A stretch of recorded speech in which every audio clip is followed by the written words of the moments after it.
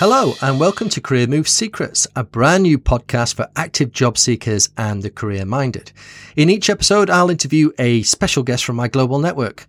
Guests will include seasoned recruiters, experienced hiring managers from companies big and small, and successful individuals who have developed great careers through making great career moves.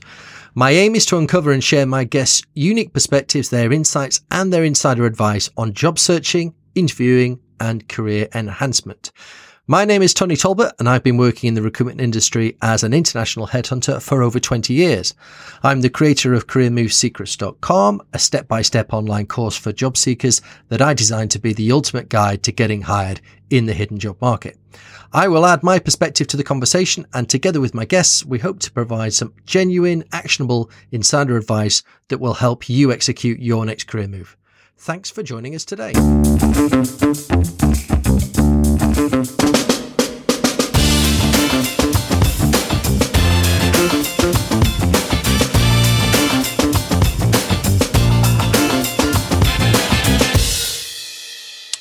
Hello and welcome to episode 30 of Career Move Secrets. Today's guest is Alex Dean. Alex is a senior managing director and head of UK public affairs at FTI Consulting. He regularly appears on UK TV, so he's no stranger to an engagement with the media, and he squeezed a lot into his 20-year career, including a number of successful career transitions, principally one from a barrister to his current role in public affairs. Hi, Alex. How are you? Tony, it's great to be with you. Thank you very much. I'm very well. Excellent. And are you ensconced at home like most of us? Like all of us, I am at home. I have had coronavirus. I've come through it. So I did my time in isolation, in my self-quarantine. And most recently, I'm now in isolation again because I was in Ukraine for a client of mine. And Ukraine is not on our approved list. So I had to go into isolation again when I came back. By the way, their R rate is a lot lower than ours. So reason not the logic of being required to self-isolate. But there we are. Yes, I'm at home. We're all struggling with the logic. Well, that's interesting. Yeah. Out of the 30, whether you show 30 and you're the first person to say that you've had it, what was your experience of it? So I felt rotten on a Friday afternoon into the evening. As it happens, I was on Sky that night, and I kind of whinged to my fellow panelist and host that night that I wasn't feeling great, and I just felt a bit fluey. And then that weekend, I felt pretty rotten. I was laid up with fever throughout the Saturday, but by the Sunday afternoon, I was feeling well enough that when I did another shift. I did an extra shift on Sky in the evening, and I felt kind of better. So it's pretty narrowly defined in terms of when I was actually sick and laid up. But I knew that I had to have a test because the guidance says if you have a fever like that and if you have other symptoms, then you should. And I'd lost my sense of taste and smell completely. Wow. So I had a test on a Monday and got the confirmation back by text on the Tuesday that I had coronavirus. And by that time, I just felt a bit tired. I was all right generally, but to display quite how much you lose those senses, at least in my case, my other half, who's a very skeptical soul, demanded that I sniff a pot of Marmite, which I hate, to demonstrate that. And I couldn't smell it at all. And still skeptical, she said, right, eat this then, and gave me an onion, which I could eat raw, like it was an apple. So I totally lost taste and smell completely. And has that returned then, Alex? Not really. I still, to give you a sense of what I enjoy, I still can't tell the difference between flavours of wine gums, right. Which is quite a blow. On the other hand, I can't really tell the difference between good and bad wine, so it's quite a significant budgetary saving for the household. Okay, ups and downs. Yeah, okay, yeah, for every cloud. So yeah, I'm that is very interesting that you've come through, and obviously I'm really glad that it's not had any particularly bad effect on you, but it's certainly on everyone's minds at the moment. Well, now we know your physical state. Let's have a think around your career, because I've obviously done a bit of investigating into it and found it very interesting. Could you give the audience the sort of the quick potted history? Sure. I knew that I wanted to, or I thought I knew that I wanted to be a lawyer, because I'd spent a lot of time when I was an undergraduate debating for my university to quite a good level. And a lot of people who did that had gone on to be barristers. So I really felt the appeal of being a barrister and advocating cases in court. And indeed, I joined my Inn of Court. As those processes can be quite rococo, but I joined my Inn of Court whilst I was still an undergraduate reading English literature. So that was my direction of travel. But whilst I was studying for the law, and indeed prior to that, I'd always been very interested in politics. And I applied for a job with the Conservative Party, totally speculatively, whilst I was a student when I was coming towards the end of my legal studies. And I know a lot of people think that these things require deep connections and so forth. And I'm sure sometimes that can be true and sometimes it can be helpful. But, I didn't have any relatives in the Tory party. I didn't know anyone who was an MP or anything like that. I wrote a letter blind to the Conservative Party saying, "Gives a job." And they invited me for an interview. I went for an interview with two people, one of whom is now in the House of Lords, George Bridges, and one of whom is now an MP, a minister, John Glenn. At the time, they were kind of heads of research. We had a good conversation, and they said, "Don't call us, we'll call you." I thought, yeah, all right. But they did. I got a call saying, "No job with us, but there's a member of Parliament called Tim Collins, not the former soldier politician, who's seeking someone like you." So I went to become Tim's terribly grand title, for which I've been running away ever since, but Chief of Staff. I went and became Tim's Chief of Staff before the 2005 election, and did that for a number of months, and then was seconded to Central Office, Tory HQ, over that election, and I expected to go back to Tim's office afterwards, but Tim lost his seat. Like you say, every cloud has a silver lining, because because of Tim lost his seat, I went to work for David Cameron in opposition, not in government, but he became Education Shadow Secretary, which is the role that my previous boss Tim had. So I worked with Cameron until it became time for me to start my pupillage, which is the training period for you at the bar. So it was always quite limited, the time I was going to be spending with the Tories, but it was eventful.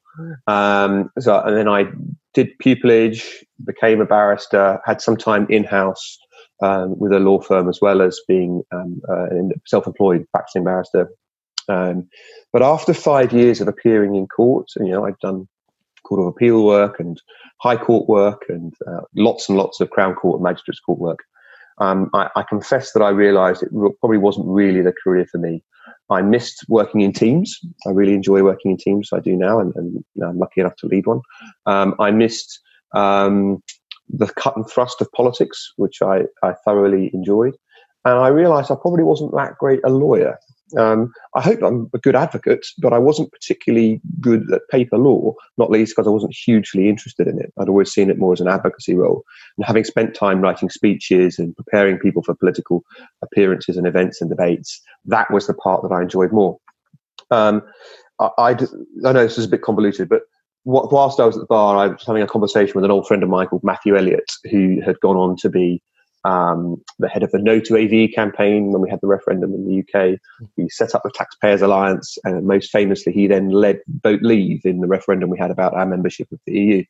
And I was kicking this stuff around with Matthew, and he had an idea about a civil liberties campaigning organisation from the right, because we'd basically allowed the notion of civil liberties and freedoms to be occupied by liberty, which, as Shami Chakrabarty's elevation to be a Labour member of the House of Lords implies. And we thought the idea of the rule of law and freedom under the law, these are as much ideas about our conservative perspective as they are about the left. So we set up Big Brother Watch. I did so thinking that I would continue practicing at the bar whilst running a campaigning organisation. Well, that was for the birds, and that disappeared very quickly. As this narrative implies, we're kind of learning on the hoof, and it wasn't massively planned.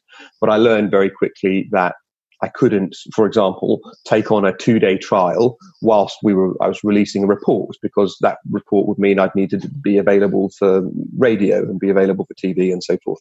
So it was one or the other. And my direction of travel, as this conversation implies, was clear. I left the bar full-time at Big Brother Watch. And after doing that for a little under a couple of years, my old boss, Tim Collins, from earlier in this narrative, said, how about we work together again? And he was in consultancy by that point. So I then came full circle, and here I am in consultancy 10 years later.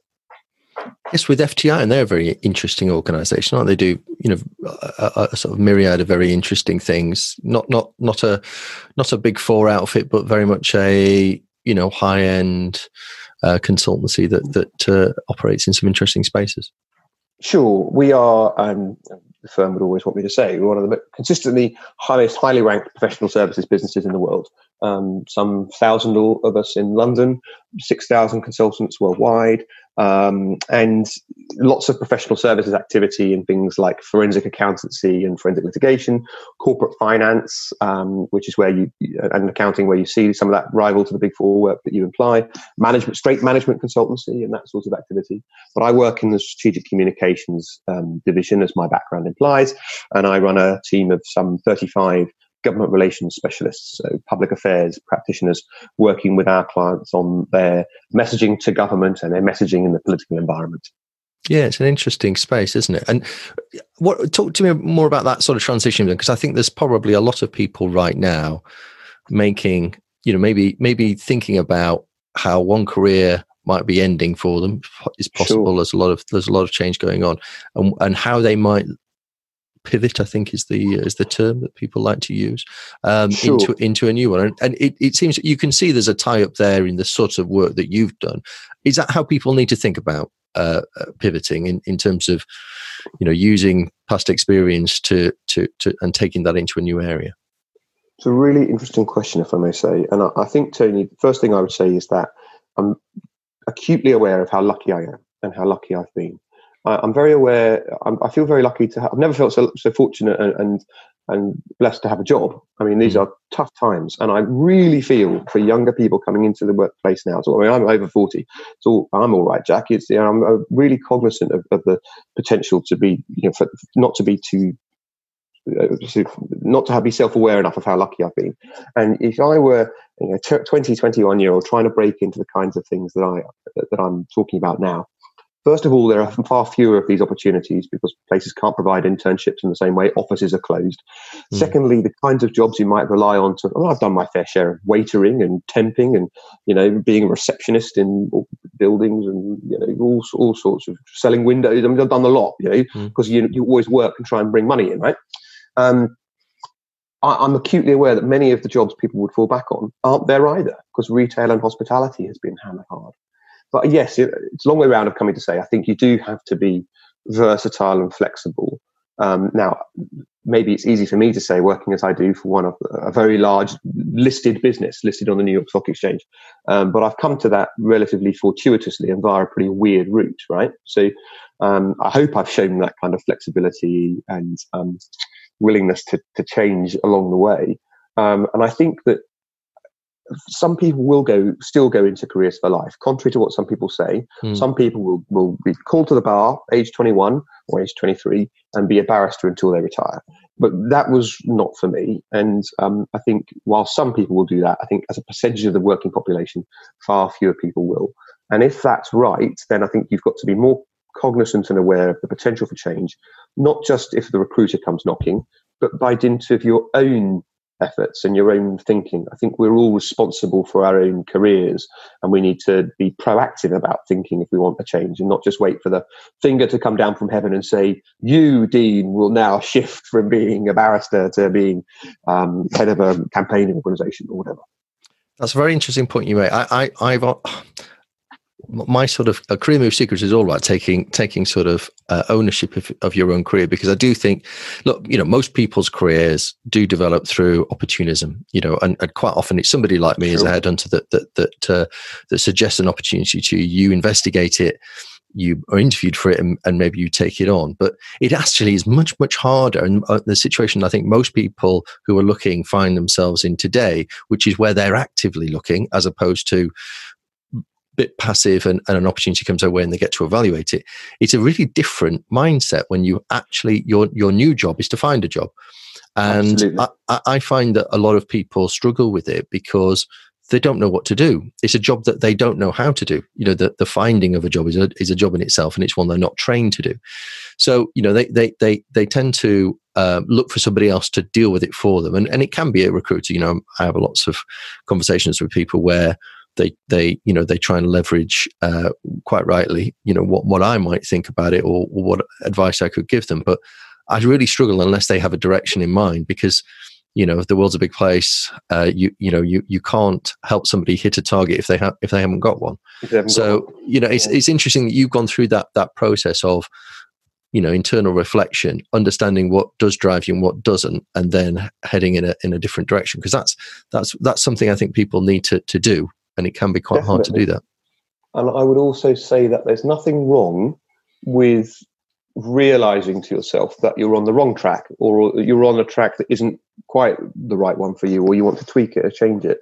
I don't regret the fact that I was a lawyer. I would describe myself as a recovering lawyer now. You never leave, unless you commit some terrible offence or something, you're still a barrister, albeit non-practicing. But I don't regret the fact that I did that, notwithstanding the fact that it took years of my life to qualify and quite a lot of cash, because you learn skills in that environment and have experiences that I think are eminently transferable.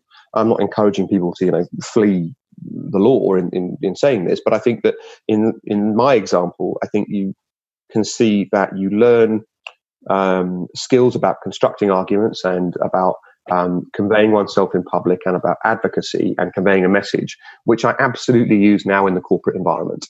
And indeed, perhaps immodestly, but thinking about the profession, I think reflect well on me and the profession, and that people take comfort from the fact that someone isn't just a inverted commas consultant. After all, what does that mean in and of itself? But has a background in doing something that's real and means, I've got up on my hindquarters and expressed myself in court. I think that helps. Yeah, I do. I think there's a lot of transferable skills that people can take from one place to another, but you need to think about it hard, and you need to be your own advocate and explain what that is and how it has an effect. I talked to active job seekers about the idea of a sort of personal value proposition, being able to put something together in a succinctly that describes what they do, or if they're not currently doing that, why they should be doing that, and how their background lends itself to it. And I think, again, these are things that are easy to say but hard to do. But it is all important if you're going to communicate that effectively to somebody and get them to take you seriously. That can be really tricky. In terms of your sort of career transitions, is there any particular advice that you would give to people? I get the impression that you've obviously leveraged your network, or your networks come for you. Is that the primary sort of route to market for you, or have you actively? Yeah, it has been, and I'm very aware of the fact that one person's experience isn't for everybody, and lots of people will be going or wanting to go into professions where everything that I've just described is completely irrelevant. But purely for my own activities, and what I would say to a young person seeking to come into my field in government relations and public affairs, is that there's great value in being part of a network and being part of, if I can put it like this, in being part of a tribe. I didn't join the Conservative Party to get a job. I joined the Conservative Party because it reflects my beliefs. But the roles that I've had in my career have taken a great deal of a great significance in them, has come from the fact that I'm part of that tribe, and the people that I've worked with, whether it be the Big Brother Watch activity I described to you with Matthew Elliott, who was very much aligned with me politically, or the work that I did with Tim Collins, coming both into politics itself and then into consultancy, came because we had a shared background and narrative, which meant that we'd campaigned together. And in the same way, I think that young people getting into public affairs and lobbying, and some people are very interested in that kind of activity, will really benefit from being involved on the ground with their own party, not doing it as a means to an end, but because it teaches you about the value of those networks, and it means that people see you in a different light, not merely as a political observer, but as a political participant who's actively in the game, has skin in the game. And once you're doing that, you are a different proposition to someone who just says airily, I'm a consultant and I advise on these things.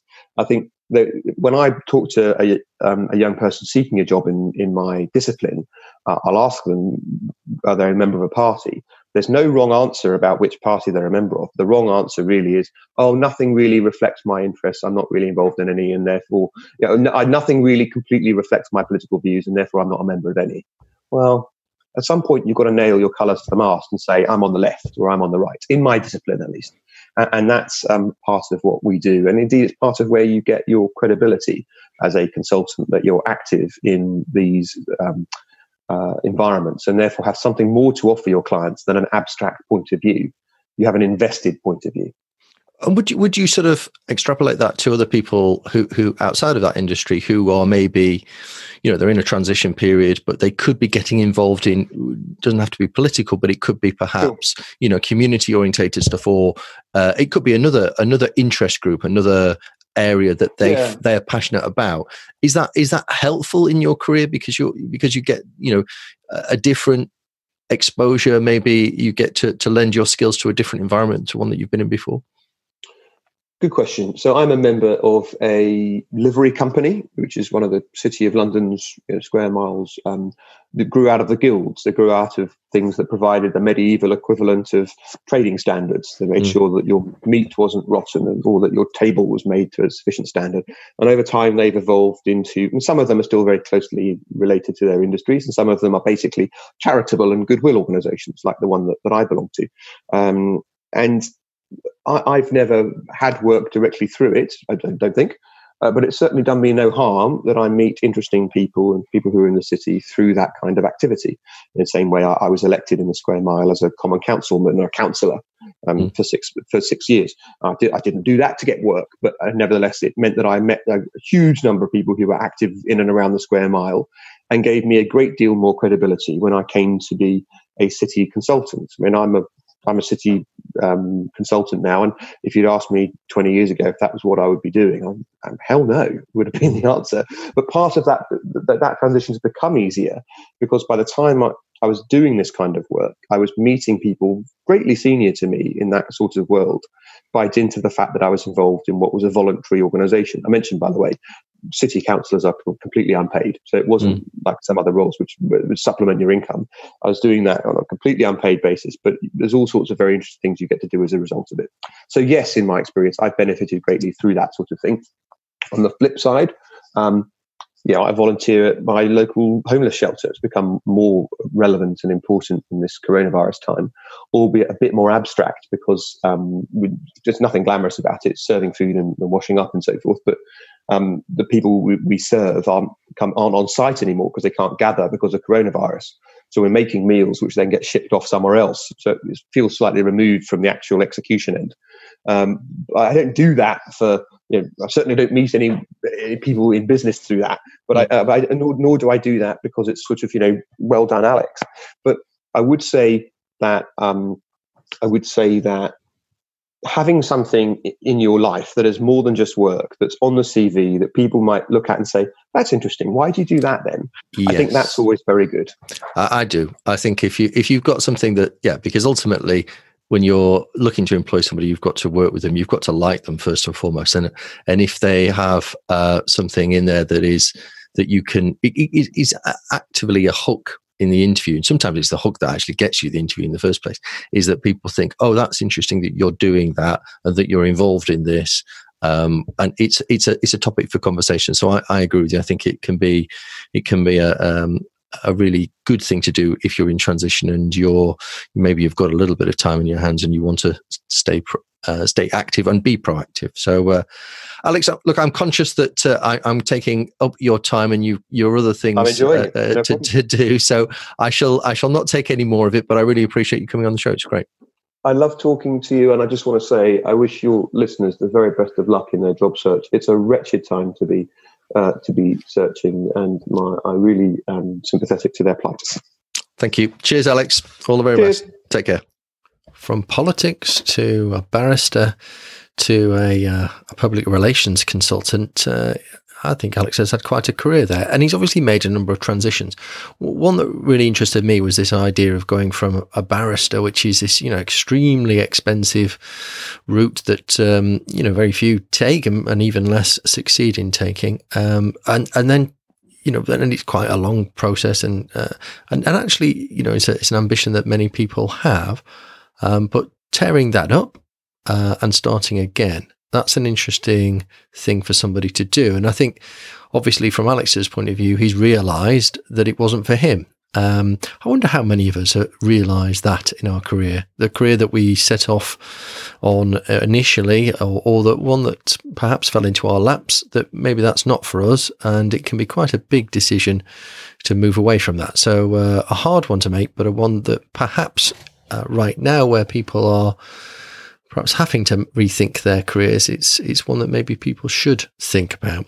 If you are in that situation and you want some help in terms of really putting together that new career, do have a look at some of the free resources on my site. One of them, for instance, is a hidden job market masterclass. The other one is a masterclass for your CV or resume, particularly in terms of beating the applicant tracking system. They're both available at careermovesecrets.com. And if you're enjoying these podcasts, please do consider subscribing, because there will be more Career Move Secrets podcasts coming along very soon.